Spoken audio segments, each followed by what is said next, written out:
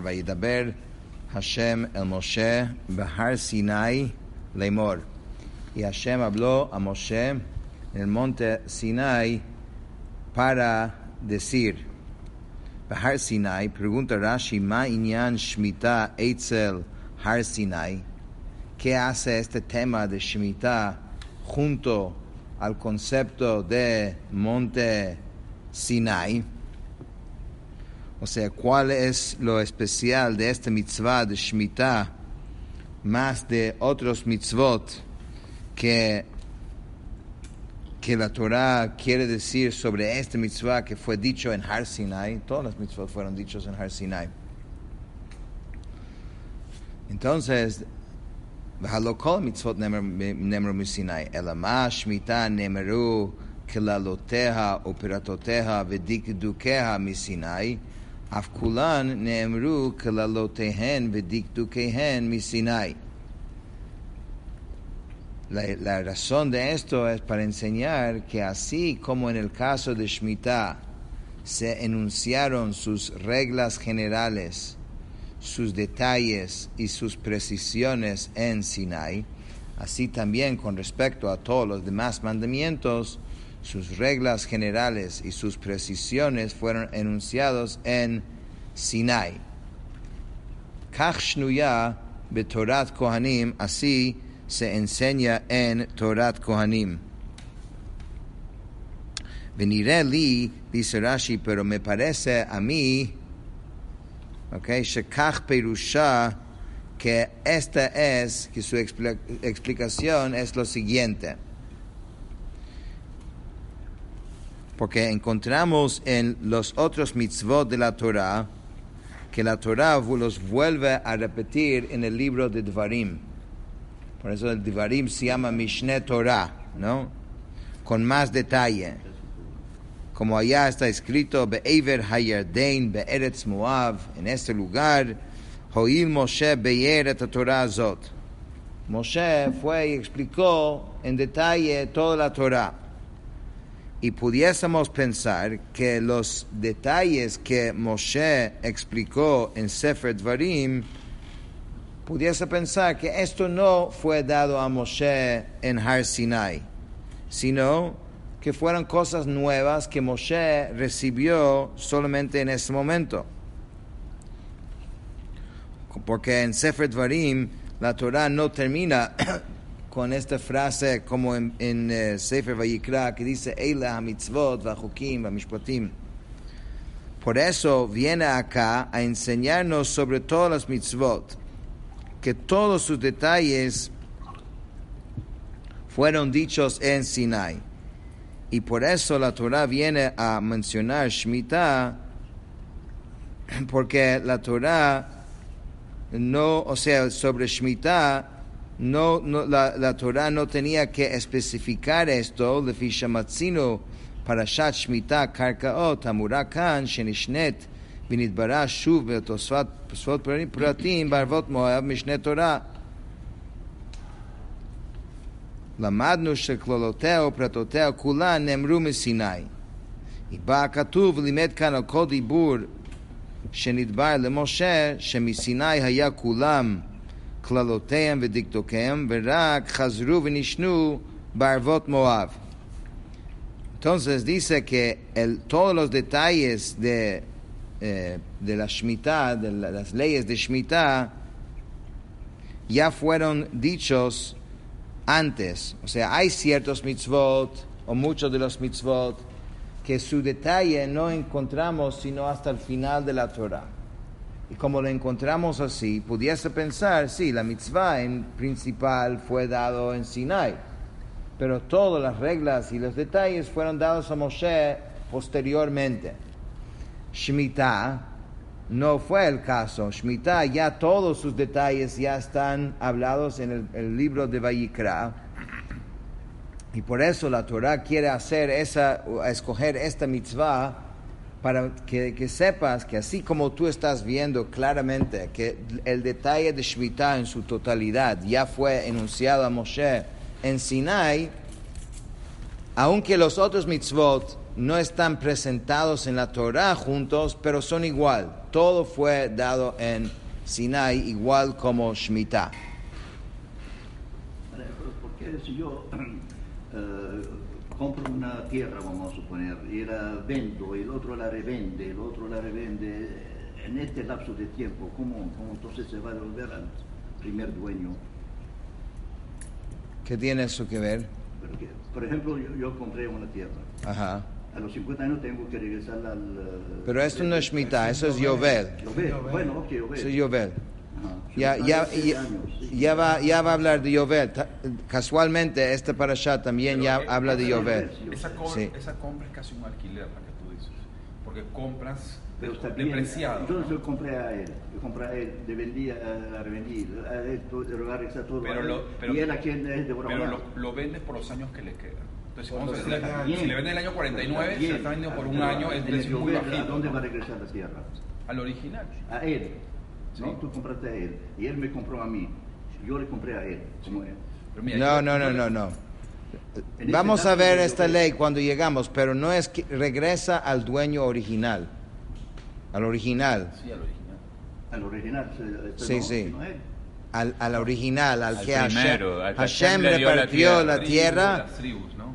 La tierra regresa a ese individuo. A él, por ejemplo. No importa cuántas manos pasó O sea, en el realmente medio. nadie es más propietario que el todo original. esto no vale si no regresa a él. Pero Si todo, no, a mí. ya va, todo esto es calculado en el precio y es el conocimiento de todo el mundo. Seguro. O sea, obviamente una tierra comprada en el año 49 no va a costar lo mismo que uno comprado en el primer año de los Es como un 50. alquiler.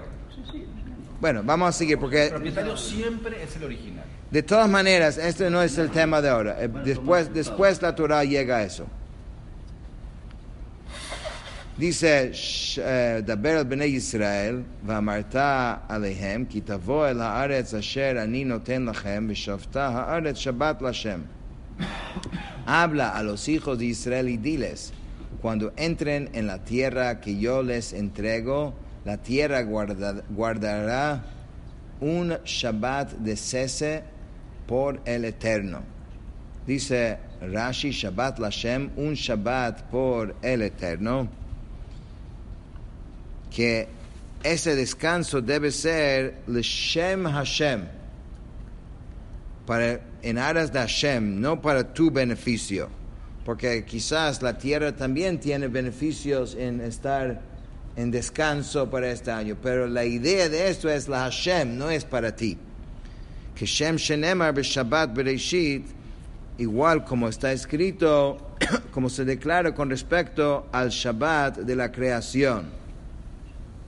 Shabbat de la creación es una expresión que designa al Shabbat de cada semana, que Rashi quiere decir, así como se descansa en el Shabbat semanal para conmemorar que Hashem creó al mundo, no para que tú descanses.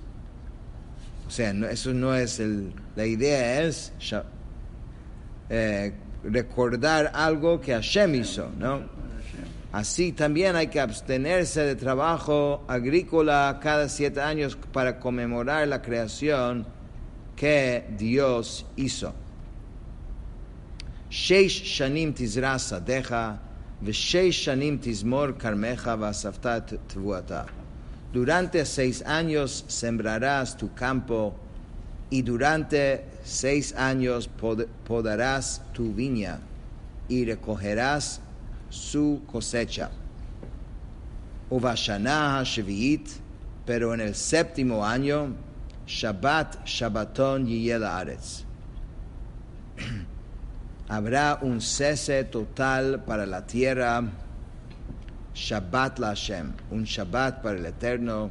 Sadcha lo tizra, no sembrarás tu campo, vecharmecha lo tizmor, ni podarás tu viña. Dice Rashi, yiyeh la'aretz, habrá para la tierra la sadot ve la kramim, para los campos y para las viñas. Lo tizmor, no podarás, shekotzetzin zimoroteha, se utiliza aquí este verbo porque cortan los sarmientos de las viñas. ותרגומו לא תחסך, ודומה לו קוצים כסוכים, שרופה באש כסוכה. Dice un término análogo al utilizado por el Targum, vemos en la frase cortan espinos.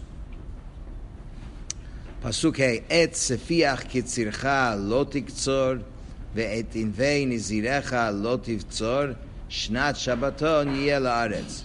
No cegarás lo que brote por sí solo de tu siega, y las uvas de lo que apartaste no vendimiarás.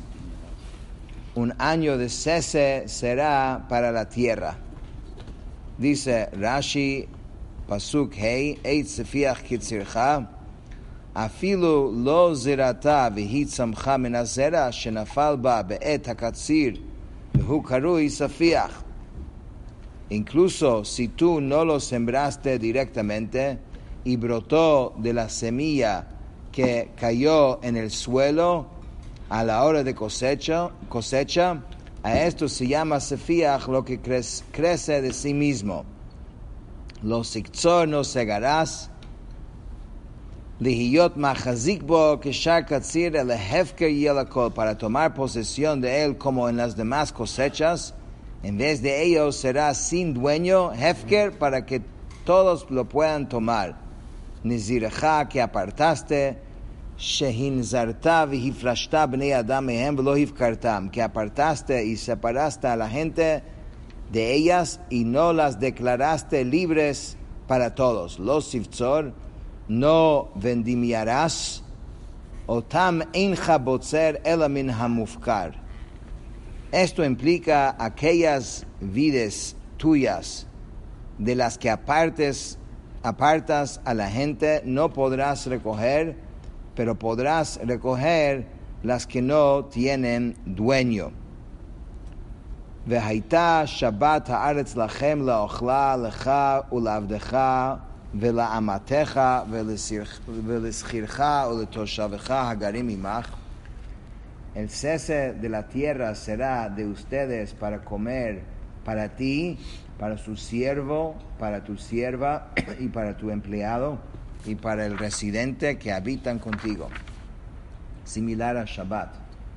Por eso el Shabbat de años en vez del Shabbat de días, ¿no? Dice Rashi, אף על פי שסרטים עליך לא באכילה ולא בהנאה, סרטים אלא שלא תנהוג בהם כבעל הבית, אלא כל יהיו שווים בה, ואתה ושכירך ותושבך. A pesar que te he prohibido los frutos del séptimo año, no los prohibí para comerlos ni para obtener cualquier otro beneficio, sino que estén prohibidos en el sentido que no te comportes hacia ellos como su dueño. En vez de ello, todas las personas tendrán iguales derechos en ellos.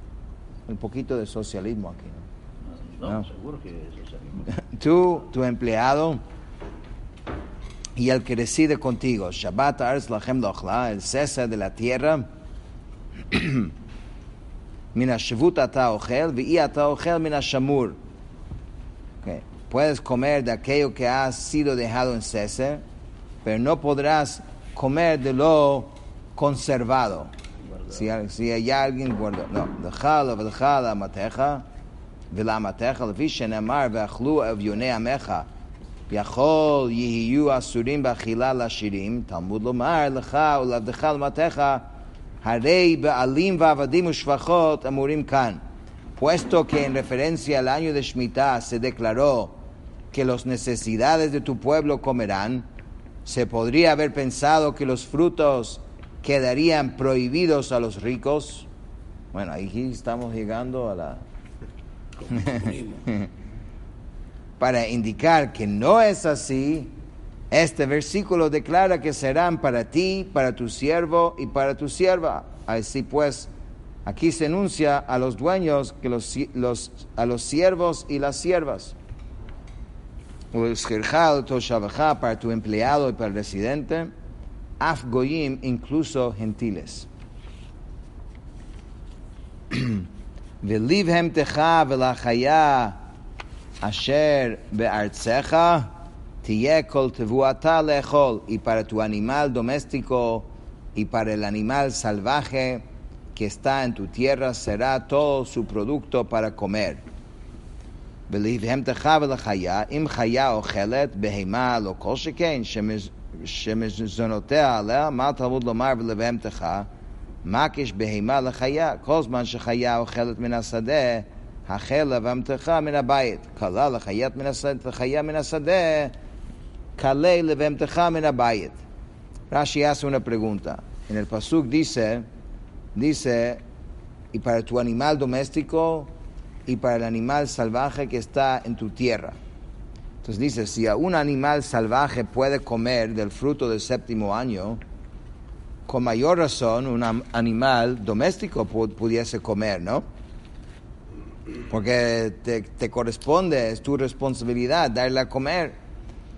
¿Por qué entonces el versículo menciona a tu animal doméstico? La respuesta es que el versículo hace una comparación entre el animal doméstico con el animal salvaje, para inferir de ahí que todo el tiempo que el animal salvaje puede comer del fruto del campo, tú podrás alimentar tu animal doméstico de lo que has almacenado en tu casa. Pero si un cierto fruto ya se ha terminado para el animal salvaje del campo, debes desembarazarte de dicho producto para tu animal doméstico de la casa. O sea, mientras que hay todavía en el campo, bueno, tú puedes dar preferencia, digamos, que esa preferencia demuestra un cierto propiedad, cosa que no queremos en Shemitah. Shemitah es Hefker.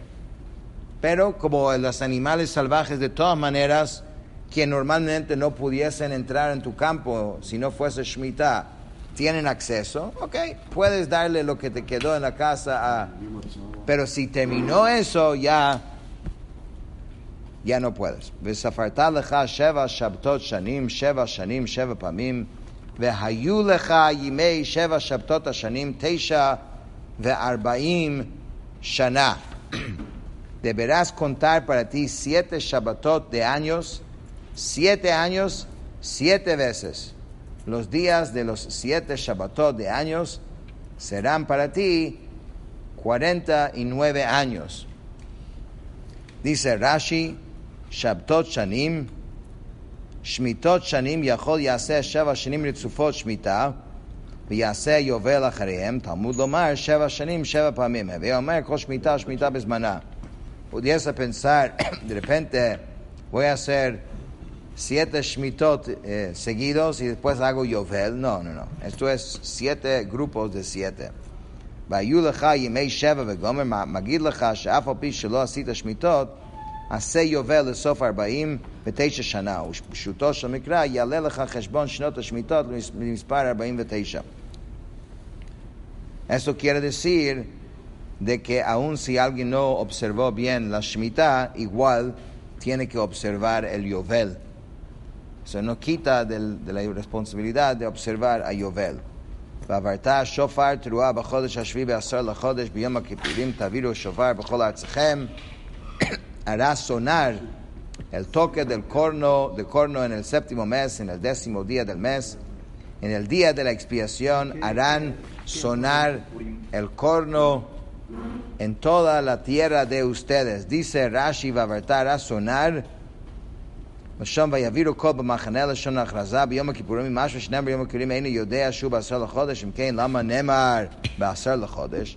ולומר לך תקיעה עשור לחודש דוחה שבת בכל ארצכם, ואין תקיעת ראש השנה דוחה שבת בכל ארצכם אלא בבית דין בלבד. Esto viene de, si dice ya Yom Kippur, ya sé que es el 10º del mes. ¿Por qué la Torah dice Yom Kippur y 10º del mes? En realidad dice, fue anunciado para decirte que tocar el shofar en el 10º del mes sobrepone a las restricciones de Shabbat en toda su tierra.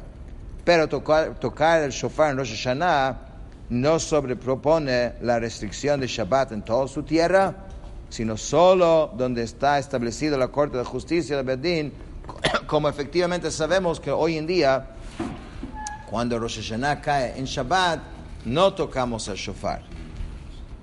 Pasuk Yud v'kidashtem et shnat ha-50 shana ukratem dror ba'aretz l'chol yoshvei yovel hi tiyeh lachem v'shavtem ish el achuzato v'ish el mishpachto tashuvu. Consagrarán el 50º año y proclamarán emancipación en la tierra para todos sus habitantes. Será el año de jubileo para ustedes. Cada hombre retornará a su patrimonio y cada hombre retornará a su familia. Shui, una preguntita. ¿Cómo si el judaísmo es tan ordenado con sus fechas desde hace... ¿Cómo es que se perdió la fecha del jubileo? Es algo increíble. O sea, el judaísmo lleva milimétricamente los calendarios, todo esto. Entonces, el jubileo, que era algo tan importante, producto de Galut. Cuando Hashem quiere que uno recuerde de algo, sepa algo. Pero en teoría en el y cómo hemos perdido... No, es que no se sabe cuál es la fecha jubileo. Pero ¿cómo hacen? ¿Tú no dijiste, Rab, que en Israel hay frutas kasher que sí hacen la Shemitah? Si supieras cuál fue la última jubilación, el último jubileo celebrado, entonces es muy fácil. Pero si partes de la entrega de la Torah no sacas, porque a partir de ese año es el primer año. Vamos a terminar aquí. V'kidashtam b'chnisata mekachin ota bebet din ve'omrim mekudeshet hashana. Al inicio del año del jubileo, esta es consagrado en la Corte de Justicia y sus miembros declaran el año queda consagrado. Como un mes consagran, también consagraban este año. Ukratem deror, proclamarán emancipación, la vadim, eso es para los siervos hebreos. Ben yirtza, ben shelo kalu, lo sheshanim nimkar. Ya sea una cuya oreja ha sido perforada, o ya sea uno cuyos 6 años de servidumbre no han finalizado desde que fue vendido como siervo. Amar Rabbi Yehuda, Ma'u lashon deror, que medayer ben daira v'chulu, shedar b'chol makom, shurotze ve'enem reshut acherim. Esta expresión deror, ¿de dónde viene? O sea, ¿cuál es la raíz, la etimología? ¿De dónde viene esta palabra? Entonces el Talmud dice, es como uno que habita una cierta morada y hace comercio en todo el país, es decir, que habita en cualquier lugar que desea y no está sujeto al dominio de los demás. Yovelhi, el año del jubileo, Shana zot muvdelet mishar shanim benikivat shem la levada umashma yovel shma shem tkiyat shofar. Este año es distinto que los demás años en el sentido de que se le da un nombre solo para él. ¿Y cuál es su nombre? Yovel es su nombre en alusión al toque del corno del carnero que es el shofar. V'shavtem ish al achuzato, cada hombre retornará a su patrimonio. Esta frase quiere decir que en este año los campos regresan a sus dueños. V'ish al mishpachto tashuvu, cada hombre retornará a su familia. Esto fue anunciado para incluir al siervo hebreo cuya oreja fue perforado. Yovel hi shnat ha-50 shana tiyeh lachem lo tizra'u v'lo tiktzeru et seficheha v'lo tivtzeru et nezireha. Es el jubileo, el 50º año para ustedes será, no sembrarán, no segarán lo que crece por sí solo de la tierra y no vendimiarán sus uvas apartadas. Dice Rashi, es el jubileo. ¿Por qué razón enuncia esto? Puesto que el versículo anterior se declara consagrarán el 50º año, como se declara en el Tratado de Rosh Hashanah, en el Midrash Torat Kohanim. Ki yovel hi kodesh tiyeh lachem min hasadeh tochlu et tvuata b'shnat yovel azot tashuvu ish el ajuzato. Pues el jubileo sagrado será por ustedes, del campo podrán comer su producto. En este año del jubileo cada hombre retornará a su patrimonio. Los últimos 3 Rashi no leí, pero cada quien que lo termina por su cuenta. Vechitim kerum imkar lamiteja o kanom yad amiteja al tonu ish et achiv. Cuando ustedes vendan una mercancía a su prójimo o compren de la mano de su prójimo, no se estafen uno a otro. Dice Rashi, vechitim kiru v'gomer, lefi pshuto kemashmao. El pasuk debe ser entendido según su sentido simple, tal como implican sus palabras. O sea, no se puede estafar a sí mismo. Está prohibido estafar. Exacto. Drashá, y bueno, había que definir un poquito mejor qué significa estafar. Ve'od yesh drashá, dice, pero además hay una explicación midrashica sobre este pasuk. Minayin que shata mocher mejor li Israel javereja, que la Torah está hablando de que cuando un judío vende algo, lo debe vender primeramente a otro judío.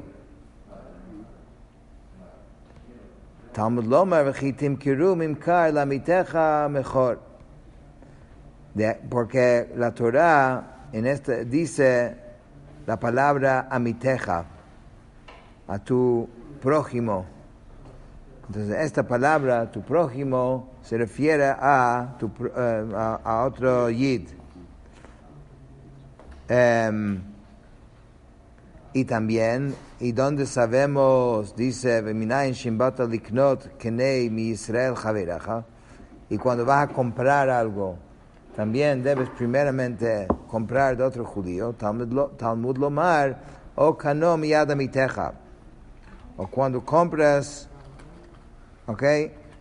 de otro judío, Mientras más implicando, entre nosotros, mejor.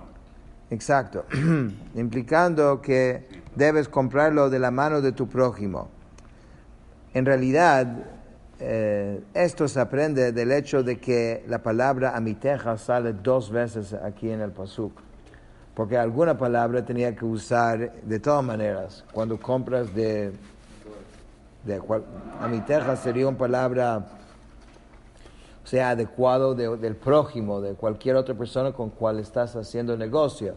Pero el hecho de que la Torah lo repite 2 veces, eso nos demuestra que está tratando de mandar este mensaje. ¿Cuál es la diferencia entre estafar y robar por la Torah?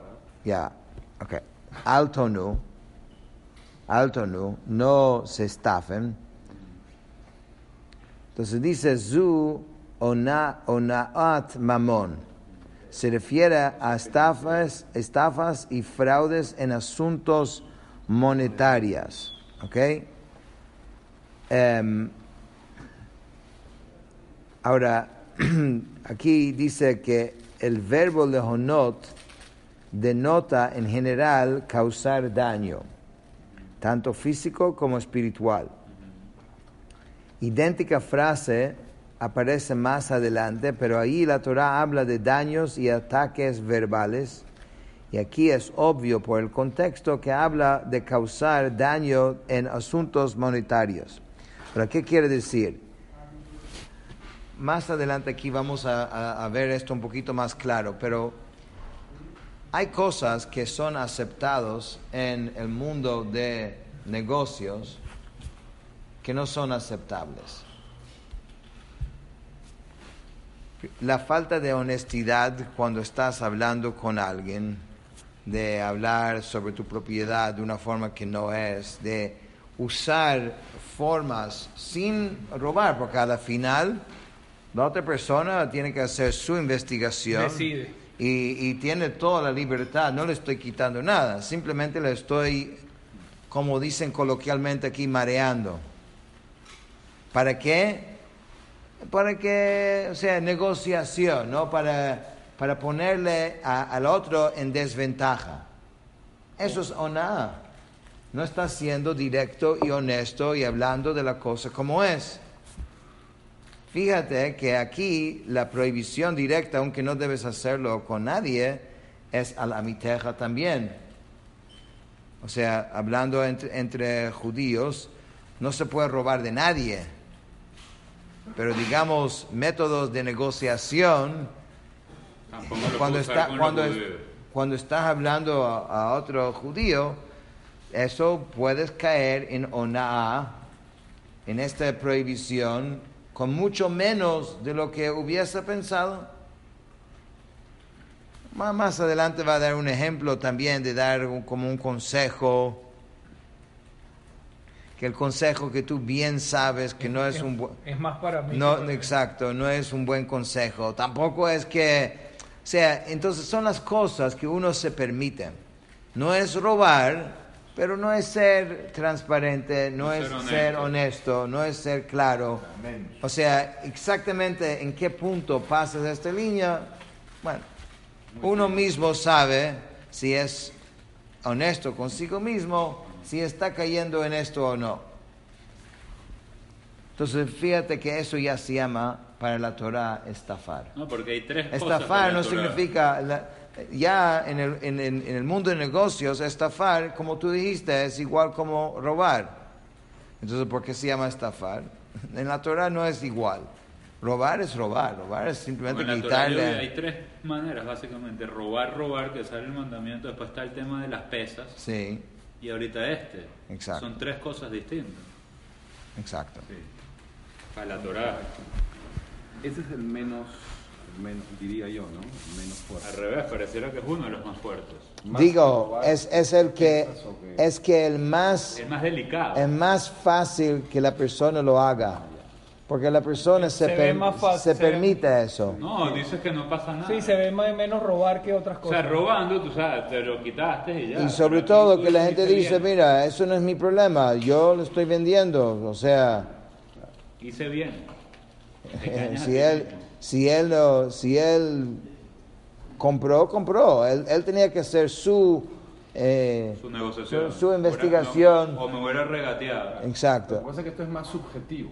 Nosotros somos muy objetivos. Me cobraste 10 kilos y eran 7. Ahí no hay duda. Pero sin saberlo, ¿no?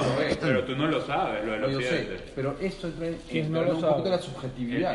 Tiene razón. Por eso. Justamente por esa subjetividad, Es que más ya vas a delicado. ver que la Torah usa una expresión que hemos visto varias veces, que yo soy Hashem.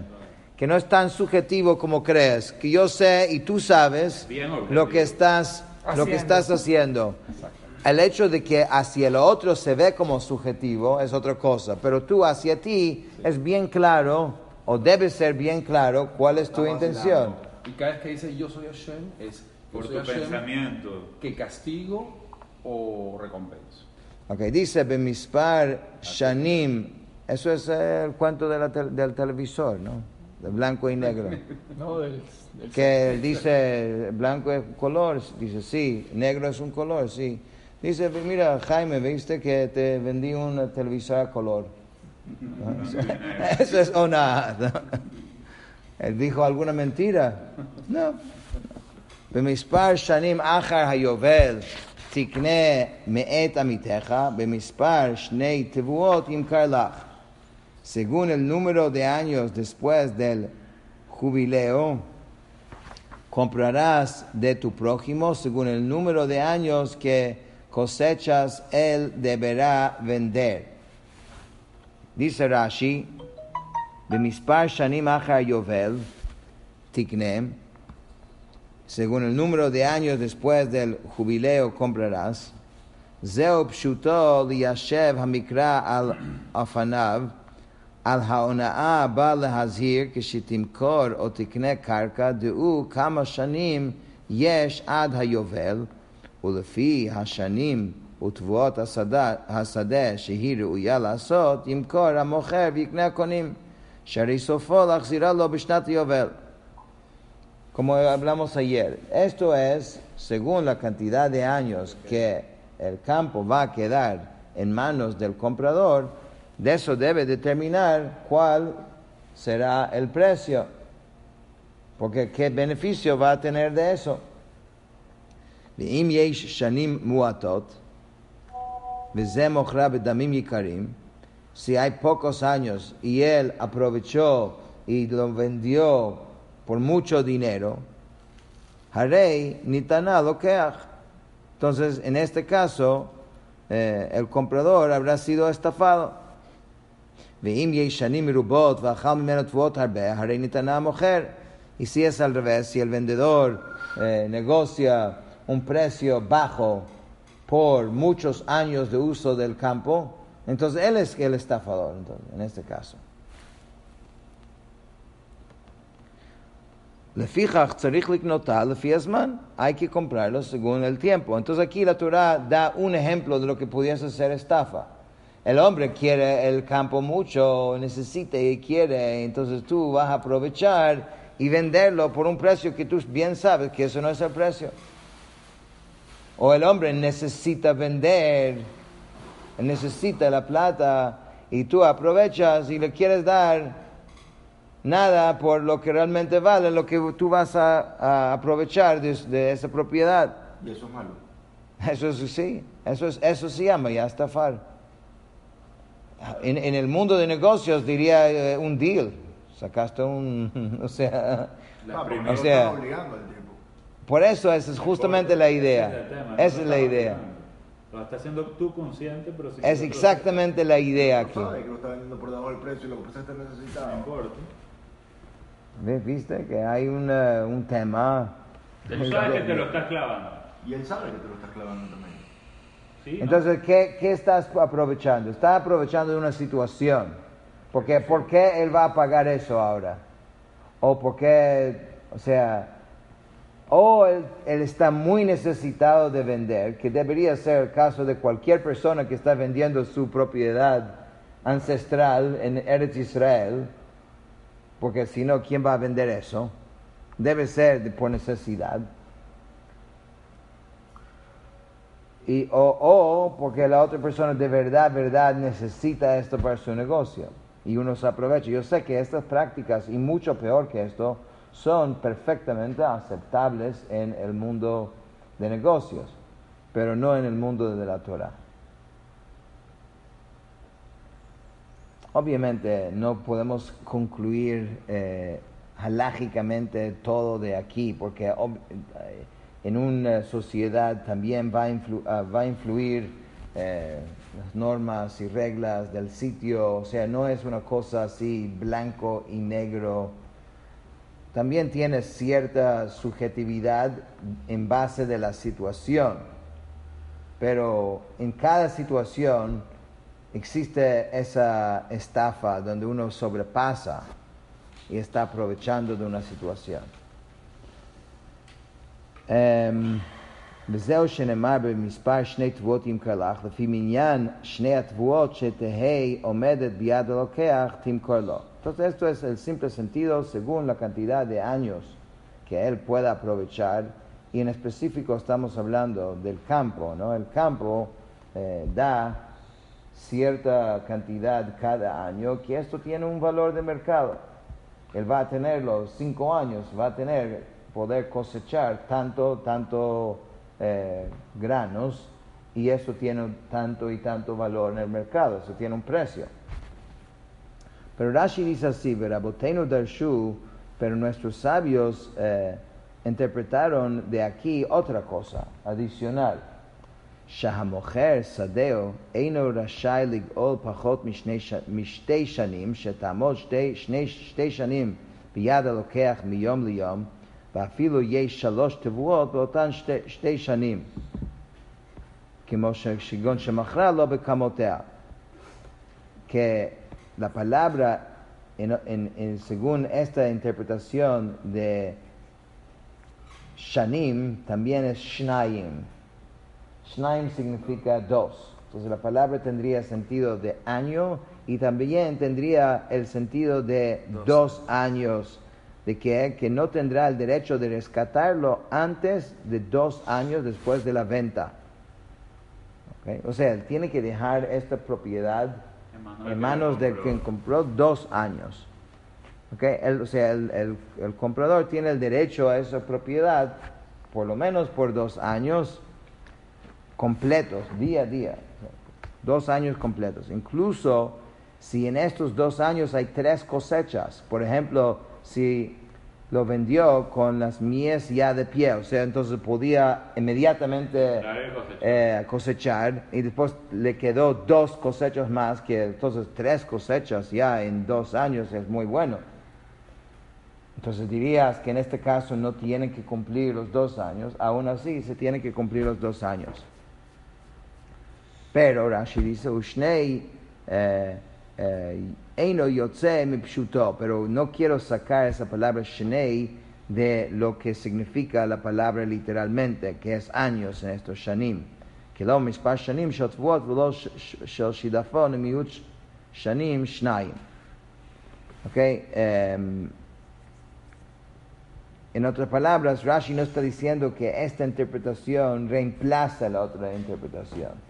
Porque la otra interpretación está clara, dice mispar shanim, es adicional a la otra interpretación. Pasuk tetzayin, lefi rov hashanim tarbe miknato, o lefi meot hashanim tamit miknato, ki mispar tvuot umocher lach. Según el mayor número de años aumentarás la compra, y según el menor número de años reducirás su compra, ya que él te vende el número de cosechas. Dice Rashi, tarbe miknato, aumentarás su compra, timkerena biyoker. Entonces lo podrás vender en un precio más alto. Tamit miknato, tamit bedameha. En este caso deberás bajar el precio por menos años.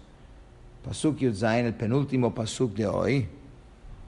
Velo tonu ishet amito v'yareita melokecha ki ani Hashem elokechem. Aquí estamos viendo esta expresión. No se hostigarán uno al otro, sino que temerás a tu Dios, pues yo soy el eterno tu Dios. Dice Rashi, velo tonu ishet amito. Kan hizhir al onad dvarim, shelo yaknit ishet chaviro, velo yasiyena itza she'ena hogenet lo. לפי דרכו והנתו של יועץ. ואם תאמר מי יודע אם נתכוונתי לרעה, לכך נאמר ויראת מאלוקיך, יודע מחשבות הוא יודע. כל דבר המסור ללב שאין מכיר אלא מי שהמחשבה בליבו, נאמר בו ויראת מאלוקיך. Aquí la Torah advierte contra hostigamiento verbal. Eso quiere decir que un hombre no debe provocar a su prójimo ni darle un consejo que no es apropiado para el receptor, sino que es conforme al modo de ser para el beneficio de aquel que está aconsejando. Y si dices, ¿quién puede saber si yo tuve mala intención? Por eso se declara, temerás a tu Dios.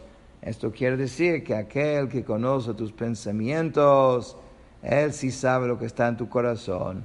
Y con respecto a todo asunto que se alberga en el corazón, sobre el cual nadie sabe qué es excepto él. Entonces, sobre todo esto dice, temerás a Dios, a tu Dios. Ok. Aquí dice que Rashi habla de 2 cosas distintas: no provocar al prójimo y no darle consejos inapropiados que no son para su beneficio. Ahora bien, la prohibición de hostigamiento verbal en realidad solo prohíbe atacar y herir los sentimientos del prójimo, pero no darle consejos que no son idóneos para él. Al decir que también está prohibido darle esta clase de consejos, Rashi no pretende explicar la frase no hostiguen uno al otro, sino la implicación de la frase es y temerás tu Dios. Esta advertencia implica que la persona no debe racionalizar la hostigación verbal que le hace a su prójimo, amparándose en la errónea justificación de que le habló agresivo duramente porque quería hacerle un bien, o sea, estos también son excusas. No, eso para su bien. Aquí la Torah advierte que hay que ser excesivamente cuidadoso en la forma que una persona amonesta a otro, pues aunque piense tener buenas intenciones, es posible lo que le dice de hecho le haga daño, en realidad meramente refleja el propio modo de ser de la persona que está hablando. Último pasuk de hoy, Vasitem et chukotai vet mishpatai tishmeru vasitem otam v'yishavtem al haaretz lavetach, cumplirán mis estatutos y guardarán mis leyes y los llevarán a cabo y habitarán en seguridad sobre la tierra. Dice Rashi, v'yishavtem al haaretz lavetach shebavon shmita Yisrael golim שנאמר אז תרצה הארץ לשבתותיה וירצת את שבתותיה ו70 שנה של גלות בבל כנגד 70 שמיטות שביטלו היו. Fuerte esto, ¿no? Puesto que a causa del pecado de no observar las leyes de Shemitah, el pueblo de Israel es exiliado de su tierra, como se declara, entonces la tierra apaciguará sus años sabáticos y hará que sean aceptados sus años sabáticos, y por eso sabemos que los 70 años del exilio de Babilonia, se corresponden con los 70 años de Shemitah que fueron descuidados. Con esto terminamos el Chumash de hoy.